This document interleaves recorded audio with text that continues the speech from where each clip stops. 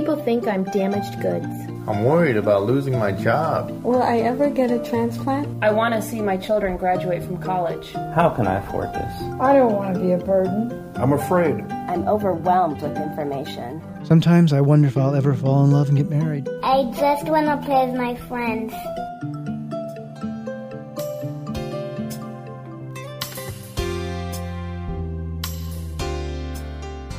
You're listening to Kidney Talk, streaming health, happiness, and hope to the renal community, with your hosts, Lori Hartwell and Stephen Furst. Well, it's so great to be back with Kidney Talk, Stephen. I mean, I missed really you for glad a to week. be back because, I went over to Liver Talk and it wasn't nearly as much fun. Oh, we're so happy that you're back in the kidney camp. We need you here. Oh, good. And now what are we going to talk about today? Because, we've covered a lot of subjects, but this one's very important and dear to my heart because I'm on hemodialysis, so. Well, we're going to be talking about Fistula First and the initiative that the government is taking on to help patients make sure that they get the proper vascular access. That is the most critical thing if you're going to start hemodialysis, to really understand which access and which one's the best. There's several accesses. We're going to be focusing on vascular access today, just to let the public know that... I know that was one of the biggest decisions I had to make. The doctor says, what kind of dialysis do you want? And I said, vanilla. I didn't know what he was talking about, so, and I find out there's the PD and there's hemo and there's home and there's all these kinds of different kind of accesses. There's all kinds of accesses, all kinds of treatment modalities, and there's different type of accesses. There's catheters, there's fistulas, there's grafts, there's PD catheters. But today we're really going to focus on the initiative of Fistula First and why it's important to have the right vascular access before you start dialysis. We are going to have two experts today from ESRD Network 18, Vicki Peters, the ESRD Special Projects Coordinator, and Lana Kacharova, the Quality Improvement Director. So we'll be right back with Vicki Peters and Lana... I'm not even going to try to pronounce that name. Well, now that I have mastered Peter Piper picked a peck of pickled peppers, how many pickled peppers did Peter Piper pick? Let's see what my next challenge will be. It's in here somewhere.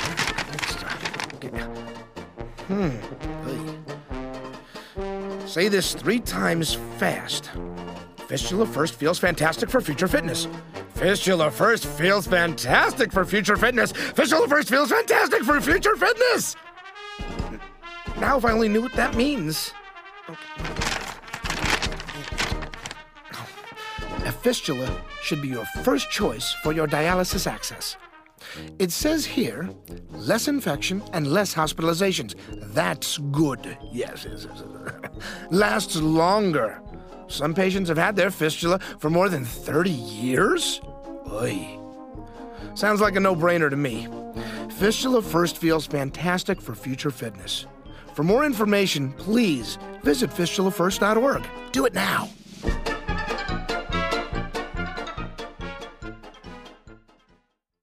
Cause I haven't got time for the pain.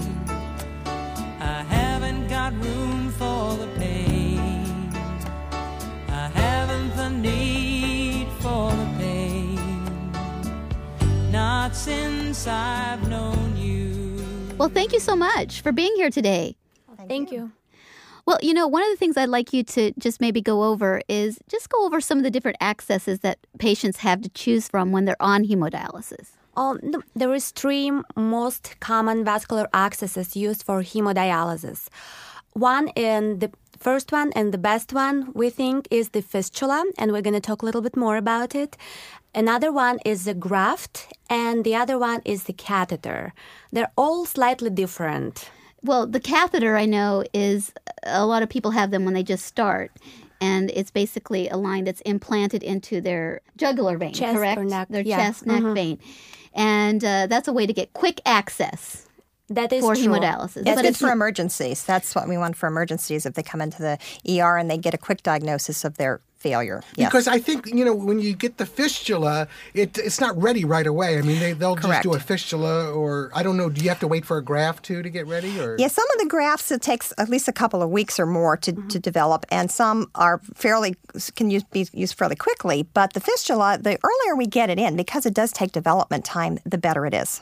And there's a lot of things that you can do once you have a fistula put in to make it work longer. Like there's certain exercises, right, that you can do? That's correct. Absolutely, to develop the vascular access. And usually doctors and nurses will tell the patient which exercises are better. But most of the time they use squeeze balls. Oh, they squeeze them and then it helps develop the arm. Right. Wow. It's funny because I was doing meatballs and it just got a little messy. I know.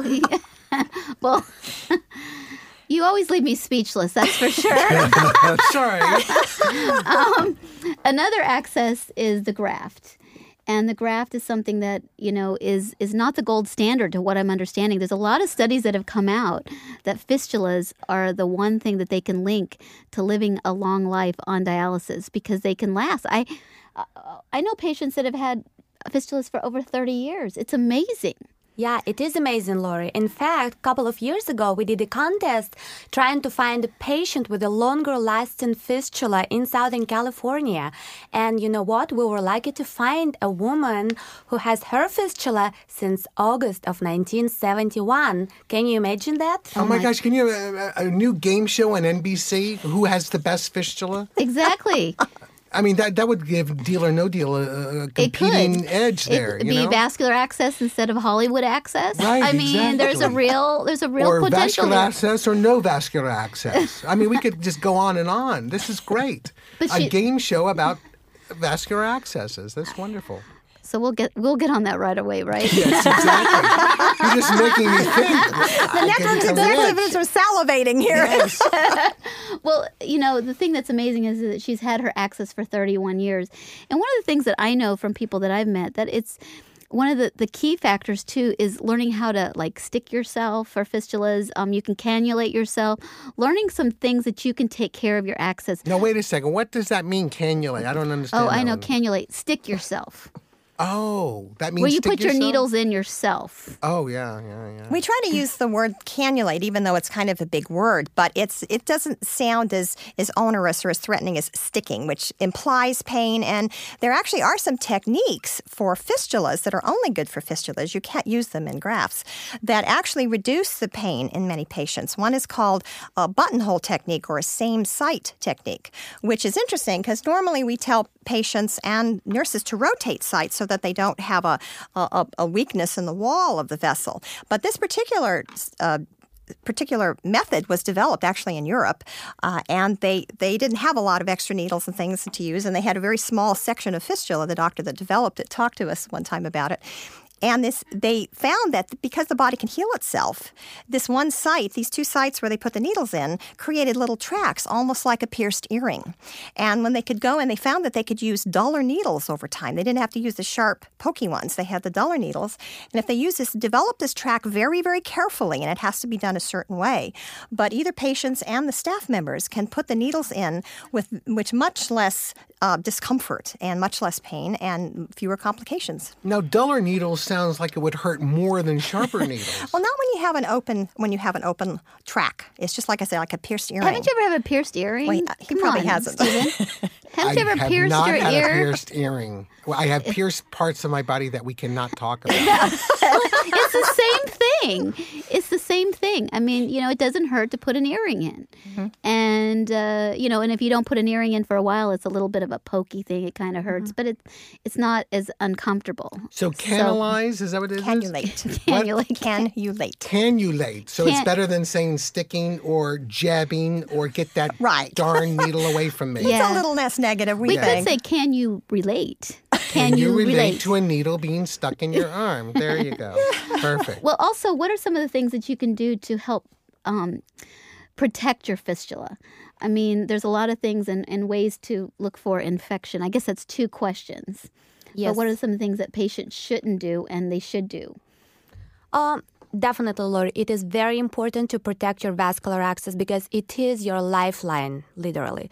And what do they have to do? Every morning, they should check their fistula site for signs of symptoms of infection. And most of the time, it is redness. It's redness. So when they see sore. redness or soreness or swollen, then most of the time, it is signs of infection. And they have to talk to their nurses or doctors. And they also have to check whether fistula is working. So they should place 2 fingers on the fistula side and see if they're going to feel pulse, kind of pulse sensation, which is called thrill. The thrill. You got to feel the thrill. Feel the thrill, yeah. I haven't felt the thrill in 30 years. We won't go there. We won't go there. It's a different show. We'll put that on the slate. Okay. That's the dating show we did. I know. And then what are some of the things that, I know that my access clotted once because I fell asleep on it. Yeah, we don't want to put pressure on it. Try not to have, tight clothing or tight jewelry, anything that will impede the circulation on that side where the fistula is. And one thing that I know that is really easy to do is you go to the grocery store and you just want to save that trip and you hang grocery bags on your access in both arms. And that's really not good for it either. Right. And there should be instructions that would come as part of the patient education when patients get this from their facilities and the post-operative instructions that will help with that. You just got to remember because it does, you kind of take it for granted and you just forget. But it's, having a vascular access that works is the most important element because, I don't know if I mentioned this before, but I missed a Whitney Houston concert once because my access clotted. And I'll never forget that. I mean, I was in surgery instead of seeing Whitney Houston. Wow. That's a bummer. That's unfortunate. Now I'm speechless. Whitney Houston. My gosh. That was a big deal, That was a little while ago, huh? Well, another, really important point for patients too, as far as the fistula goes, is even before you get a fistula, one of the messages we try to get out to patients through this Fistula First project is to also save your vessels. When you know you have some kidney failure, some of your lab work starts to show that, we really encourage patients to tell their doctors and tell the people in the hospital and tell people when they're trying to get blood to try to save their veins, try to save their vessels, not constantly stick them. Try to put in some kind of device where they can pull blood out if they need to do lab tests frequently. That will, won't be reusing that vessel constantly. Right. I know when I was getting blood tests before I went on dialysis, I would get my blood test in my hand. They would do it at the top of my hand. Good idea. Which actually I thought was going to be a lot more painful, but it wasn't as painful at all. That's pretty tough skin there. Yeah, and it was really good because I just remember when I was a teenager, my mother had leukemia, and I was the only one that matched her platelets, and then they were running out of veins for me, and so they went to the forearm, but the top side of the forearm, and I just remembered as a teenager that really hurt a lot. So when they said, get it out of the top of your hand, I thought, oh my gosh, this is going to hurt so much more than the middle of your arm, but it didn't. It actually, I was really shocked, that it didn't hurt. Also, too, it's really important, not to have anybody take your blood pressure on your access. Perfect, yes. Or, draw blood or put a tourniquet on it. And sometimes you'll go into a healthcare environment and a fistula is a foreign term to them. They don't really understand it. So the patients listening need to really understand that this is their lifeline and they got to make sure that everybody knows that they're in control of it. Yeah, protected at all costs. When we come back, we'll talk more with Vicki and Lana about vascular access. Now I haven't got time for the pain. I haven't got room for the pain. I haven't the need for the pain. Not since I've known you. Honey, we never go anywhere. What are you talking about? We just came back from the grocery store. I thought we had a great time squeezing the tomatoes and produce. I know someplace more exciting than squeezing tomatoes. The breakfast cereal aisle? The city of brotherly love. Oh, honey, I don't even like your brother. Philadelphia. Renal Support Network is holding their big national patient meeting. With you being on dialysis, I figure this would be a great place for us to mingle with other patients and healthcare professionals that are experiencing the same kind of challenges we do. There's going to be panelists from all over the country, hundreds of patients, fun, and even games. An illness is too demanding when you don't have hope. Tell me about it. It's this October 5th through the 7th in Philadelphia. They even will have dialysis services available for you for the trip. I think this is just perfect to help you empower yourself about decisions on your own care and treatments. What do you say? Well, let's see. A fun convention in a fun city with other people and healthcare professionals exchanging knowledge and ideas and giving us hope in living with my kidney disease with interesting speakers, activities, and even games. Or a trip to the half-price dented cans section at the Food King. For more information, call Renal Support Network at 818-543-0896 or go to their website at rsnhope.org.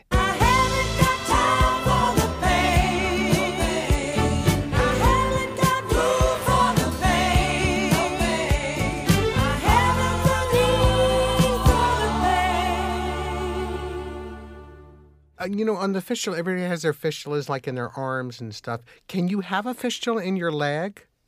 Yes, that's some of the surgeons we work with. Sometimes the patients have had a number of other accesses throughout their dialysis, and they're literally running out of sites, even with vein mapping and the tests they can do to try to find vessels. If they can't find them or if they've been used up in other grafts and things, what they have to do is sometimes maybe go to the thigh, and there's even some new techniques that are being used by some of the surgeons around the country, even some ankle-level fistulas, similar to the fistulas they're doing in the wrists. So there's some experimentation out there. When patients run out of upper arm vessels, we really don't want them to go to a catheter. The thigh is and the leg is a better choice than a catheter. And I know when I was a young girl, they put an access in my right leg because I was so small, so that my leg was larger than my arm. So I know a lot of the kids out there, that's what they use is their legs. And it is. It's really interesting. I mean, you think about it, if you don't have access to your blood, you can't get dialysis. So it is the most important element. And this whole government initiative, the Fistula First program, is really taking hold throughout the country. It's really exciting. Well, what is it? No, tell me about this initiative again. Well, this was actually started as a part of the End-Stage Renal Disease Network's contract with the Center for Medicare and Medicaid Services to try to, improve the fistula rates around the country. Because all the studies for years, all the medical studies have shown that it's the better access to have if you can have it. Now, not all patients are able to have it. They either don't have the best vessels or they have some kind of vessel disease or some other kind of medical problem where they're not able to have it. And some patients simply don't want to have that surgery at that point in time. That's an understanding too. But if you can have it, it's definitely the best thing to have. And CMS, the Center for Medicaid Services, Medicare and Medicaid, found that with all the evidence that we really need to, there's a lot of barriers and a lot of issues out there. We need patient education, we need staff education, we need MD education, and we need to work together in a big coalition environment with all of the people, the patients at the table, the practitioners at the table, all the big provider organizations that have dialysis and the hospital clinics. Everybody needs to work together, and the government agencies that do the funding for a lot of this need to work together to get past all of the barriers and the problems that keep patients from getting the best access they can. Well, also, and I know one of the biggest factors is educating the surgeons. Right. Because sometimes I've seen in the kidney community, we do one thing, but the surgeons aren't really connected in. I mean, fistulas, and I learned this because I used to sell dialysis access equipment, is that the kidney patients aren't that glamorous to surgeons. I mean, it's really unfortunate, but we're not something that's really exciting. It's not an exciting surgery. It's one of the most important surgeries, but to really get on their radar screen and let them know that, what you choose today, because some surgeons decide to put in a graft instead of a fistula. And I think the patients really need to demand that a fistula be put in unless there's some reason that it can't be put in. Right. And the patients really need to demand that because this is going to affect their life more than anybody. Well, the patients are always their best advocates. And one of the things we had to do with this project, and the reason you're probably hearing just about it now in some cases, is that before we went to the patients, we wanted to make sure that the practitioners and the surgeons and people were on board and had the system set up where when patients got to the point of going to their doctors and say, hey, I heard about this, can I have one, that they would be able to set them up and refer them right away and get them in and have it done. If the surgeons and the physicians weren't connected up earlier, that the patient could go in and ask all they wanted and it probably wouldn't happen. So we've been working on the back end trying to get the practice environments all set up so that everyone's aware of this. Doctors, nephrologists are aware of the fact that they need to go to surgeons. One of our key points in this initiative is to make sure that the physicians use the best surgeons that can do this job for the patients, that do a good job. And, you don't want the guy that you did for 30 years just because you know him. Or you don't want the dentist to do it. Right, You know what's exactly. a great idea is that, if you're in the dialysis unit and you might need a new access, I always suggest go find the patient who has the good access and ask who their surgeon was. Exactly. That's a great way to be able to find out who the good surgeon is. So, one of the things that I think that is kind of complicated for some patients, there's really 4 types of vascular access. And let me see if I can remember this. This is a test. This is a test. I'm testing myself. There's a temporary catheter, and that is a temporary catheter. It can be put in the bed or bedside for really emergency dialysis, which, you're pretty much awake when they're putting it in you. And that's for quick access. And that shouldn't stay in very long, that temporary catheter, because it really runs the risk of getting it's infection.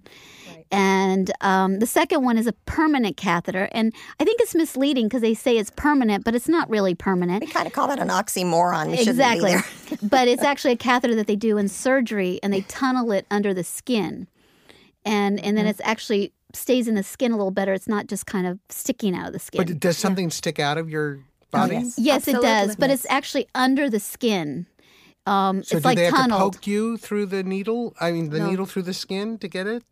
To put it in. Just to put the catheter in. Just put it in, but not to use it. No, right. You have extensions sticking out that you connect. Yeah, you have extensions, but it's labeled a permanent catheter, but it's not really permanent. Yeah. But it can stay in a little bit easier because it's tunneled under the skin.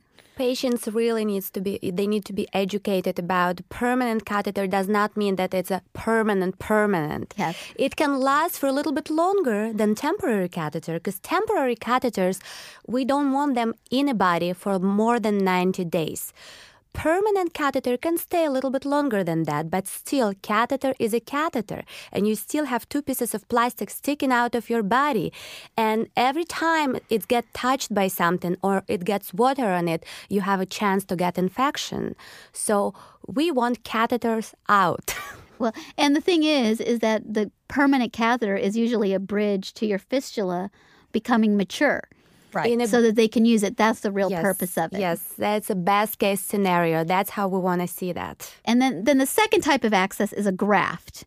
And a graft is actually it's a synthetic material, correct, made out of Gore-Tex, like the stuff that you ski with. The ski material. I don't ski. Actually, you don't do much, do you? No, I sit and watch other people ski. Let's put it this way: it's a piece of plastic. Yes, it's a piece of plastic. It's a piece of fancy plastic that they connect your artery and vein to.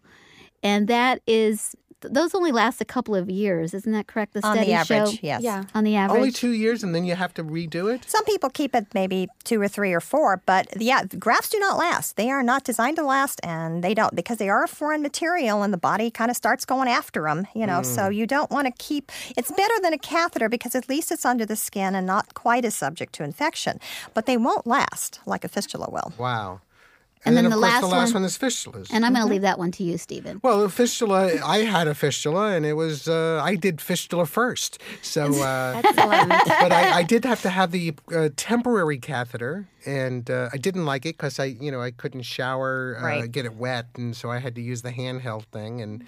And at the same time, I had a broken foot, which I couldn't get the foot wet, so I could really only wash my stomach, and that was it. People stayed away from me quite a bit. But, I had a vein mapping one time, and it was so interesting because it was the exact replica of New Jersey.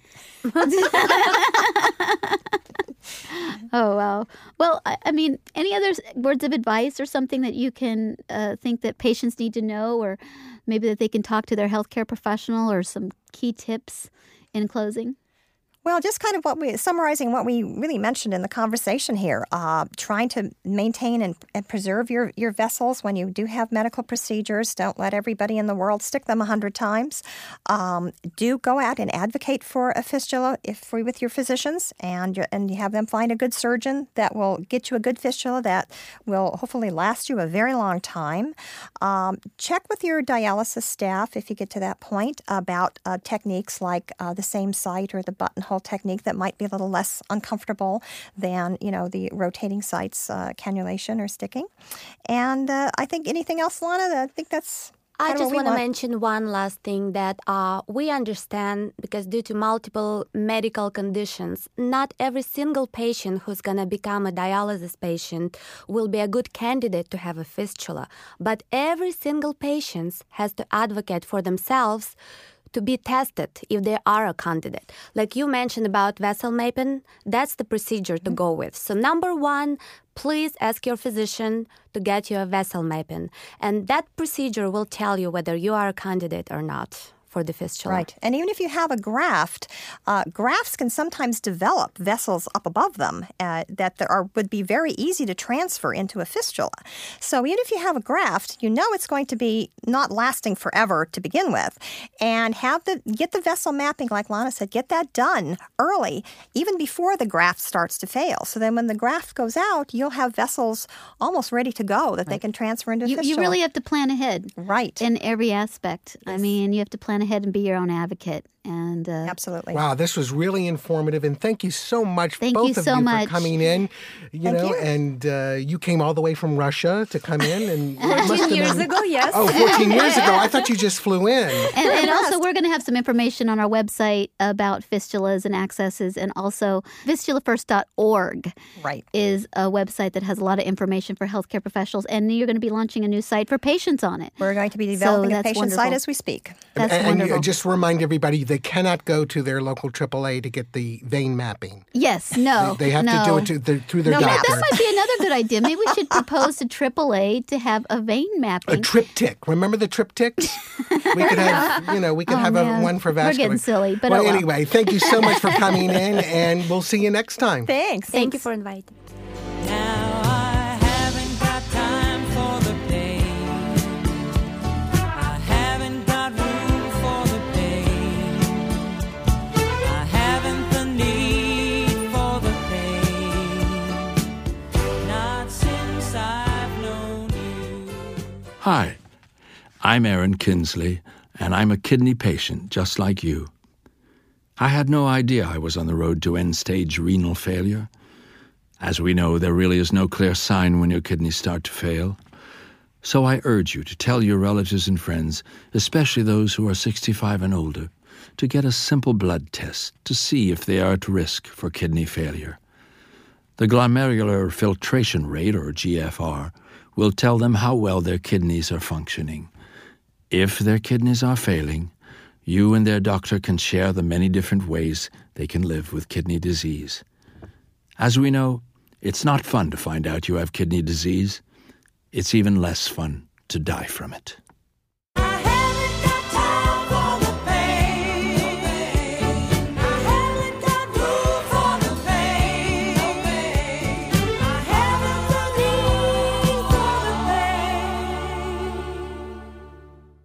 Well, Stephen. Stephen? You always say, I was listening to them. I could say, Mr. First. Oh. Would you rather that? No, it makes me sound a lot older. And, I am quite young. Yes, you are. Yes. Young at heart, that's for sure. What an interesting show that was. It was. And, they brought so much information to us. And you really got to take it to heart, because taking care of your vascular access is so important. Making sure that, you don't sleep on it or carry heavy objects. Look for infection. Look for the thrill. Remember, for the thrill. I'm still looking for the thrill. Like I said, I've been looking for the thrill for 30 years, but she didn't want to hear that. And make sure that, you think about self-cannulating or self-sticking. Self-sticking where it hurts a lot. Yes. And just trying to figure out some ways that you can take care of yourself. And we're going to have some information on our website, as we said earlier, about things that you can do. So, and what's the website again? It's rsnhope.org. rsnhope.org. Yes. And you know what? If anybody wants to write in and ask questions, we will answer them on the air. Yes, you can send us an email to kidneytalk@rsnhope.org. We love to hear your questions or thoughts for, future topics. What do you want Stephen and I talking about or interviewing somebody on? No personal questions, though, because, I draw the line at that. I'll tell you when he's not listening.